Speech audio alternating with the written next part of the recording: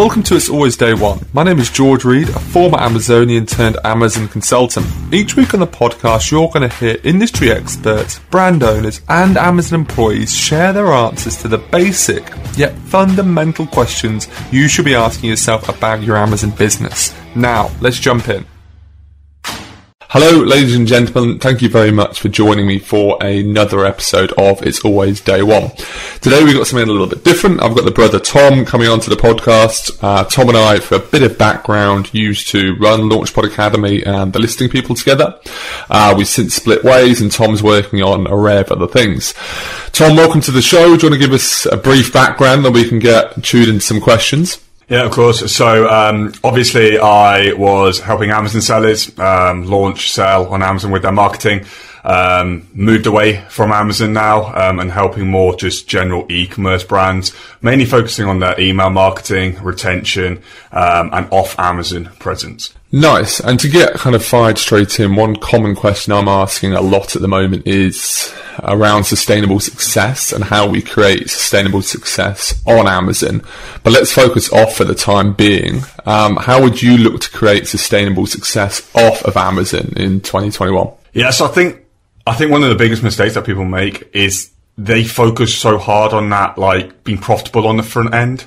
They obviously spend money on Facebook ads, Instagram ads, whatever the case may be, driving traffic to their website. And then they cut those ads if they're not profitable. The reality is right now, cost per impressions, customer acquisition costs have increased massively over the last 12, 18 months. And the money needs to be made on that back end, which is why with brands that I'm working with and with my own e-com brand, we're really focusing on building out a robust watertight back end. So we can take that customer, we can acquire them. Hopefully the aim is to break even on that front end through that acquisition. But then we can then obviously leverage email, retargeting, direct mail, whatever the case may be on that back end to actually squeeze the profit out of them. And I just don't think many brands are doing that now. They're not focusing on that. They're focusing so hard on the front end that they're neglecting their back end where most of the profit's actually made. And there are any circumstances where, on the front end, obviously with that CAC going up massively, and everyone's always going to ask the question of, ideal situation, you break even on the front end. But in some categories, surely it's becoming almost impossible to break even on the front end now. Oh, 100%. I'd say supplements. Supplements, I'm working with supplement brands and their customer acquisition cost via Facebook ads, you're looking at like £15, £20. It's really, really high. And a lot of these brands, they just obviously to be honest, they kind of just cut the spend straight away. It's too high for them. They say Facebook, Instagram's not working. Therefore, they simply just cut it. But the actual problem is that they just don't know how to retain those customers. They've obviously got a consumable product. People utilize their vitamins, supplements, whatever the case may be, and they need to rebuy it 30, 40 days later, and they just don't have any mechanism in place to actually do that. Now, obviously, the best mechanism to have in place is email. It doesn't cost anything to send out an email to your existing customer, but it's a direct touch point to that customer to lure them back in. And if you've got it set up properly, like automated flows set up properly, they can just work in the background for you. So an email can go out to someone, say 30 days, 40 days later, remind them that they're probably running low on their product now, and then give them that offer to actually come back and repurchase. And if you can do that properly, then that's where you can afford to spend £20 to acquire a customer, because on the back end, that lifetime value of that customer is then going to be 60, 70, 80, whatever the case may be. And yeah, it's interesting you say about supplements. Just yesterday I read, in the US alone, you're paying $10 a click for protein at the moment. Interesting note, in Mexico you're paying $1. So it doesn't surprise me in the slightest that it's £15 on Amazon to acquire, on Facebook to acquire a customer. With regards to those automations you've got in place, my only question would be, what data are you collecting to see that they're actually working? How does that look?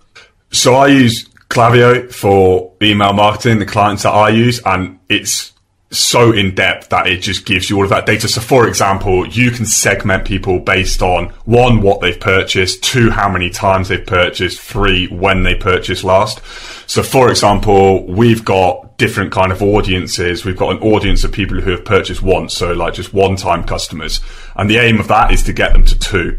We've then got people who have purchased twice. The aim of that is to get them to 3. And let's say for vitamins, for example, or supplements, or whatever the case may be, when we get them to 3, we kind of know that they're going to become a customer for life, and we want to then get them onto a subscription plan. So we'd send them bespoke content to try and get them onto that subscription plan. I think a lot of people make the mistake of trying to go either straight for the subscription straight away, and I must admit I fell into that trap before, thinking, right, let's just try and get someone to subscribe. And it just takes longer for people to actually do that. They need to actually trust that brand. They need to use those products multiple times to ensure that they actually work for them. And via email, you can do that. You've got that flexibility. You know what their actual lifetime value is of each customer, and therefore you can obviously put people in different buckets based on that. And you've obviously got 3 buckets identified there: 1 purchase, 2 purchase, and then 3 plus. Are you thinking about any different types of customers, like what they're buying? Are you segmenting more? Are you segmenting based on how hungry they are, how repeat they're purchasing, or? Yeah, so you've obviously got different funnels when it comes down to email. Like, you've got your welcome flows, which obviously when people first get introduced to the brand, and that's when you're obviously taking them through the different kind of stages that they're at, really, obviously building trust with them, giving them reviews, etc., etc. And the aim of that is to just get them to make 1 purchase. Once they've made that 1 purchase, they then obviously then go into like a post-purchase flow, which is, again, is fully automated. And the good thing about utilizing like a platform like Klaviyo is that you can create flows and segment that customer based on what they've actually purchased. So let's say, for example, someone purchases something from MyProtein and they buy, some weight gain powder. You can send them content surrounding that weight gain powder, how to utilize it properly. And then within those emails, you can then cross-sell, say, creatine to them. And so that's the benefit of utilizing email in that kind of format, is that you're not just sending out 1 email to absolutely everybody, because the reality is, if you've got multiple products, everyone doesn't want the same kind of content. They're a different customer. They've got a different kind of problem. So therefore now with D2C kind of e-com kind of stuff, you need to actually send bespoke content to people. And it doesn't mean that you're just writing bespoke content and sending them an individual email. It means just putting them into these kind of micro buckets and then sending them content that they're actually interested in as well. And there must be the temptation to make it ever more complicated and create more and more and more of these micro buckets and more of these automation flows. For someone just starting this process, and I imagine there are plenty, as email kind of becomes ever more important, despite it being kind of the first form of communication, what advice would you give as to, do you start small? Do you go, just create 2 buckets? You've got 2 types of products where people typically buy first, create buckets for them, and then figure out, like, layer on top of it? Or do you go, write down all the different types and then build out 10 micro buckets? Yeah, it's a really good point. So 100%, when you're first starting out, just go with simplicity. I'm a big fan of keeping things simple. So the first thing you want to do is you want to create a welcome flow. Hands down, it is the most profitable flow for you. So let's say, for example, someone lands on your website, a pop-up appears, it says 10% off in return for your email. They input their email, and then they simply just go through your welcome flow. Now, on that welcome flow, what I'm doing with most of our clients that I work with, we're heavily pushing that kind of hero product from that brand, the product that generates 80% of their revenue, simply because it's going to generate the most conversions, and 9 times out of 10, it's the most profitable product for them as well. So most of the content surrounds that product, and then we're obviously just dripping in additional content as well about their other products. The whole aim of that is just get them to buy once. And then the other 2 flows that you want, 1, abandon cart. 70% of people who go onto your website will abandon their cart, and you don't need to overcomplicate it with your abandoned cart. The first thing that you can do is just send out like a very simple kind of like text-based email to someone, because most people just forget that they've abandoned cart. and then send them a couple of additional emails thereafter, kind of advising them why they should come back to you, blah, blah. And then you may then drip in like an incentive such as free shipping or a heavier discount code. And then you've obviously then got your post-purchase flow. So that's a third flow that you want to set up. And obviously I mentioned before about how we split it off into multiple different kind of branches, as you would say. But, you know, at the end of the day, if you've just got a very kind of straight line flow that is just, introduce them, thanks them. If they've got any problems, contact us, et cetera, then that's going to be suitable. One thing that you obviously want to mention as well, on that post-purchase flow is that you don't want to be trying to sell to people if they didn't enjoy the first purchase. So what I invest heavily in is sending out kind of text-based emails to people or text-based messages to people, asking them if they're actually happy with the product, because I don't want to then send them trying to sell them additional stuff if they're not happy with the first one. It just doesn't create a very good user experience for people. And how soon do you go into that? Is that kind of, obviously you send your normal flow, your product's on the way, and I assume this is part of the flow because that's something you want to keep them informed about and what people have come to expect from anything online, really. That seems like the operational base, if you will. Following that, is it then a case of how is your product? How is the experience? And I'm guessing it depends on the product category and the product itself, how many days after they've received it, you then send that. Yeah, 100%. So what we normally do is we send a message out a couple of days after their purchase, just to give them a point of contact if they've got any problems. And this is just a simple text-based email. There's nothing else in there. There's no call to action or anything like that. It's just a text-based email from the founder of the company saying, thank you for your purchase. If you've got any problems, please reply to this email and we'll get back to you ASAP. It's just a really nice way to actually, communicate with that customer, showing that, we're here if you've got any problems. And then obviously, again, it depends on the type of product that you've got, of how quickly you actually move after that. Some products, for example, like let's say if you're selling collagen, that obviously takes a few weeks to actually work. It doesn't work overnight. It's not like an instant kind of gratification product. So with that, the post-purchase cycle for that is slightly longer, obviously, because you need to give them actually time to actually utilize that product. Hey folks, it's George here. I'd like you to check out my new site, georges.blog. It's where you can find all of my famous weekly emails, as well as how we can work together. To repeat, that's georges.blog. Now, let's carry on with the episode. And with something like collagen then, are you looking to play a bit of education in that as well? It's the same with organic deodorant, where it takes 3 days, apparently, to get rid of your old deodorant before the organic then kicks in. So one of the issues is people do it for the first 3 days and then go, I still stink.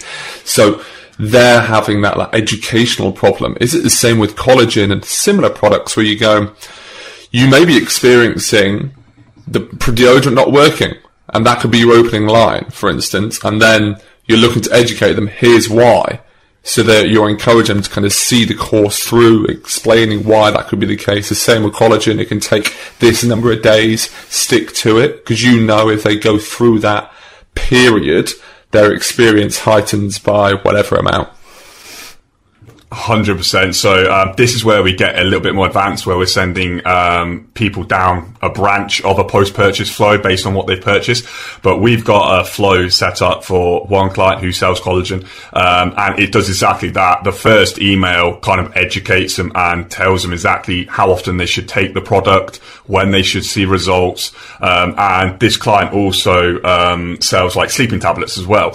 And again, we're going to be telling them this sleeping tablet isn't just going to knock you out. You need to obviously, be in a dark room, needs to be cold, blah, blah, blah. So there are additional things as well. And that's what we've kind of found out from getting feedback from like their Amazon listings. People have commented saying this didn't work, blah, blah, blah. And the reality is it probably didn't work because they had additional kind of things going on that meant it didn't work. It's a supplement at the end of the day, and people tend to forget this. So we're using that in the post-purchase to educate them on this, so that when they do come back to us and they say it doesn't work, we can kind of say, well, did you is this one of the reasons why, blah, blah. And the reality is when that happens, then they're going to get a much better experience with the product because they actually know how to use it. And a lot of people don't do that. And I guess you're continuously delivering more value. You're improving that relationship you have with them. When you go in initially, though, or what you found over the last kind of few clients that you've been going into, how many of them are just completely unaware of this? How many of them are even thinking about a post-purchase experience and how you can enhance it? Are they using email at the moment, or is it just something where they're using it as a update process and that's all on the occasional sale? Yeah, so I'd say 90% of brands just don't use email properly. I'd say they've probably got it set up on MailChimp, which in my opinion, just if you're using MailChimp, you're just not using email properly, because it's just not sophisticated enough. It's okay for a newsletter or something like that, but if you want to get in depth and start sending stuff to actually people who want your emails and segmenting people, it doesn't work. But most people use email to send out sales stuff. It's very common that people have an email list and the only time they contact them is when they've got a sale on or launch a new product or it's Black Friday.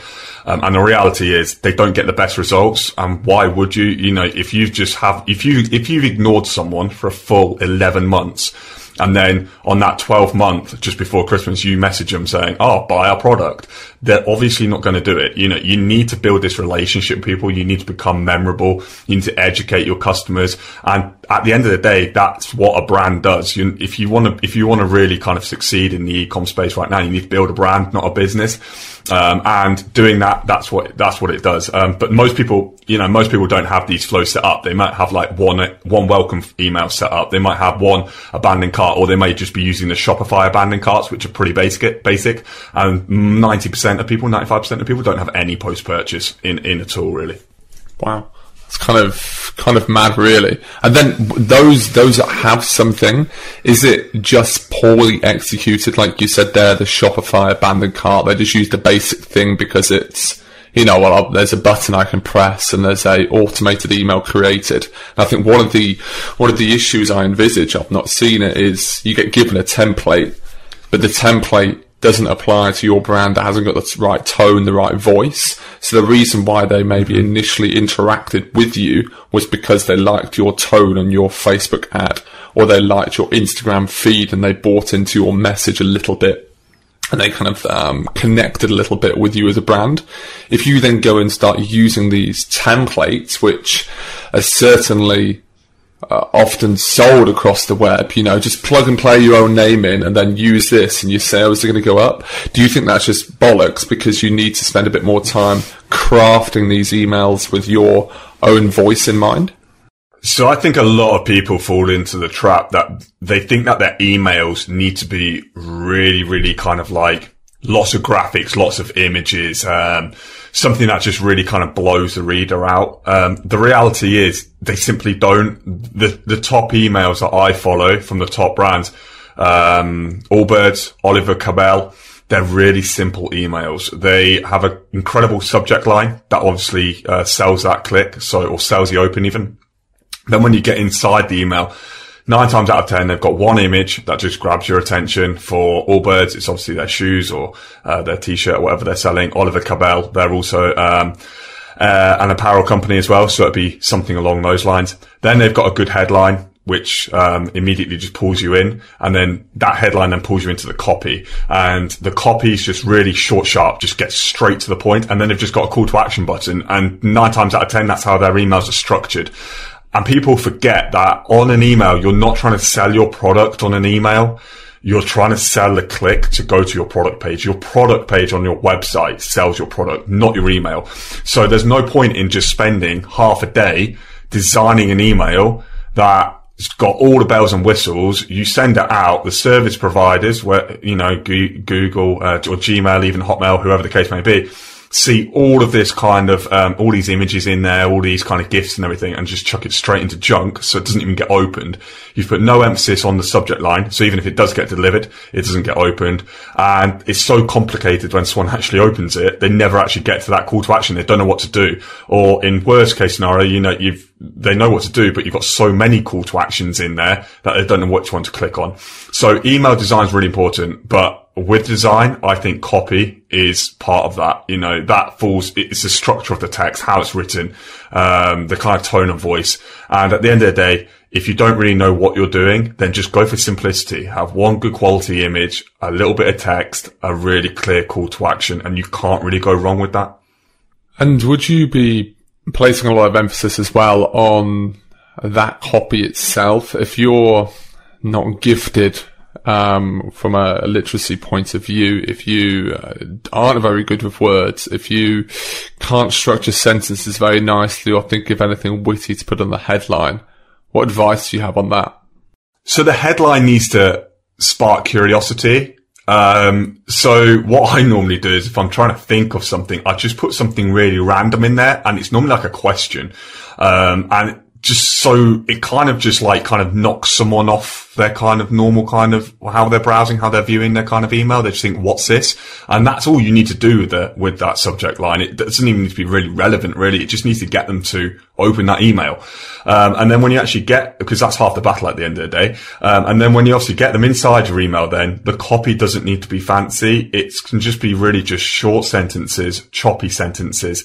And if anyone's actually struggling with how to write copy, I strongly advise reading like the Jack Reacher books. I've just started reading them now, and obviously they're fiction, but you read that first opening chapter of like a Jack Reacher book. They're really short, sharp sentences, and that's how you need to structure your copy when you're writing anything, whether you're writing emails, Facebook ads, copy on your website, whatever the case may be. It just needs to really be short and punchy, and just make sure that people just stay engaged with it. But like I said, it doesn't need to be an essay. You don't really want massive long form copy in an email. The whole purpose of that email, as I just mentioned before, is to get people to click on that link, and just do what you need to do really to get people. It could just be an image and a button. That may just work. If you sell something really visual, it could simply just be a picture and a button. I think it comes back to a point I've been making recently about that main image in Amazon. If your main image is shoddy, you're not going to get the clicks. You could have the best A+ in the world, and you could put all your attention on A+ or storefronts or whatever, but you need to click in the first place. And that's a really good point about that subject line. Do you recommend split testing or anything like that? Do you recommend kind of trying different things throughout a period of time? Like each week you try a different style with your subject line or anything, or? Yeah, 100%. So, in Klaviyo, you can split test all your emails. You can A/B test everything, and then it automatically finds a winner for you after it's sent a certain amount of emails. So that's really good. And you can split test different things. You know, like you can split test the subject line. You can split test, maybe change the image in the email, to see which one obviously, got a higher click-through rate. But all I say is obviously have just one, variable change on each one. You know, don't change multiple things at once. Just make sure you've got one thing changing. And I guess people can probably split test for a very long period of time and try so many different things. Excuse me. But, there surely is a point where in my mind, I'm thinking maybe you run it 2 different split tests, but 2 different styles. So like, here is one style where you always ask a question, or another style, and you run that for a period of time. And that way you get a little bit more data to go, actually, emails with questions, test B we do every week, where we send it out with a question as a subject, always performs better than test A, where we send it out with a statement. Something like that could also, thinking aloud, just be a way to kind of test and obviously get regular insights, because you could just have one great question. Yeah, 100%. At the end of the day, the more emails you actually send, you kind of gauge what your audience start opening. So, for example, if you're selling vitamins, the emails that we send out for vitamin companies, the how to improve your immune system, for 7 steps to improve your immune system, they work really well. Whereas other kind of brands who are selling gin, for example, we kind of get a little bit more quirky, simply because that's the nature of their brand. So they're kind of shorter subject lines. I'd say mostly subject lines less than 70 characters. You don't want to be any longer than that. Also testing emojis, chuck emojis in there. They work really well, if you don't overdo it. And they obviously stand out from that inbox as well. So yeah, 100%. It's really important to keep testing things. Nice. Well, thank you so much for coming on. No other final questions from me. What I'll do for those listening is I'll include a link to Tom's site, rockwoolconsulting.co.uk in the show notes, so you can go explore working on email a little bit more. Any final comments on your side? No, not at all. Well, I'll just say, if you're not doing email right now, it's hands down the most important channel for you. It's one of those channels where you own the data, you own those customers. If you sell on Amazon, you don't own any of your customers on Amazon. Amazon do. If you're focusing all of your attention on driving all of your traffic from Facebook and Instagram, as we know, both you and I, Facebook can disable your account overnight and you're absolutely fucked, to be honest. And as we've noticed in the last month, new updates with these, Apple have released these iOS updates are going to have an impact, a detrimental impact. Email's not going anywhere. It's been around for so long and it's not disappearing. People open it all the time. And SMS as well, text messages, that's something that we're tapping into as well. Really, really important as well.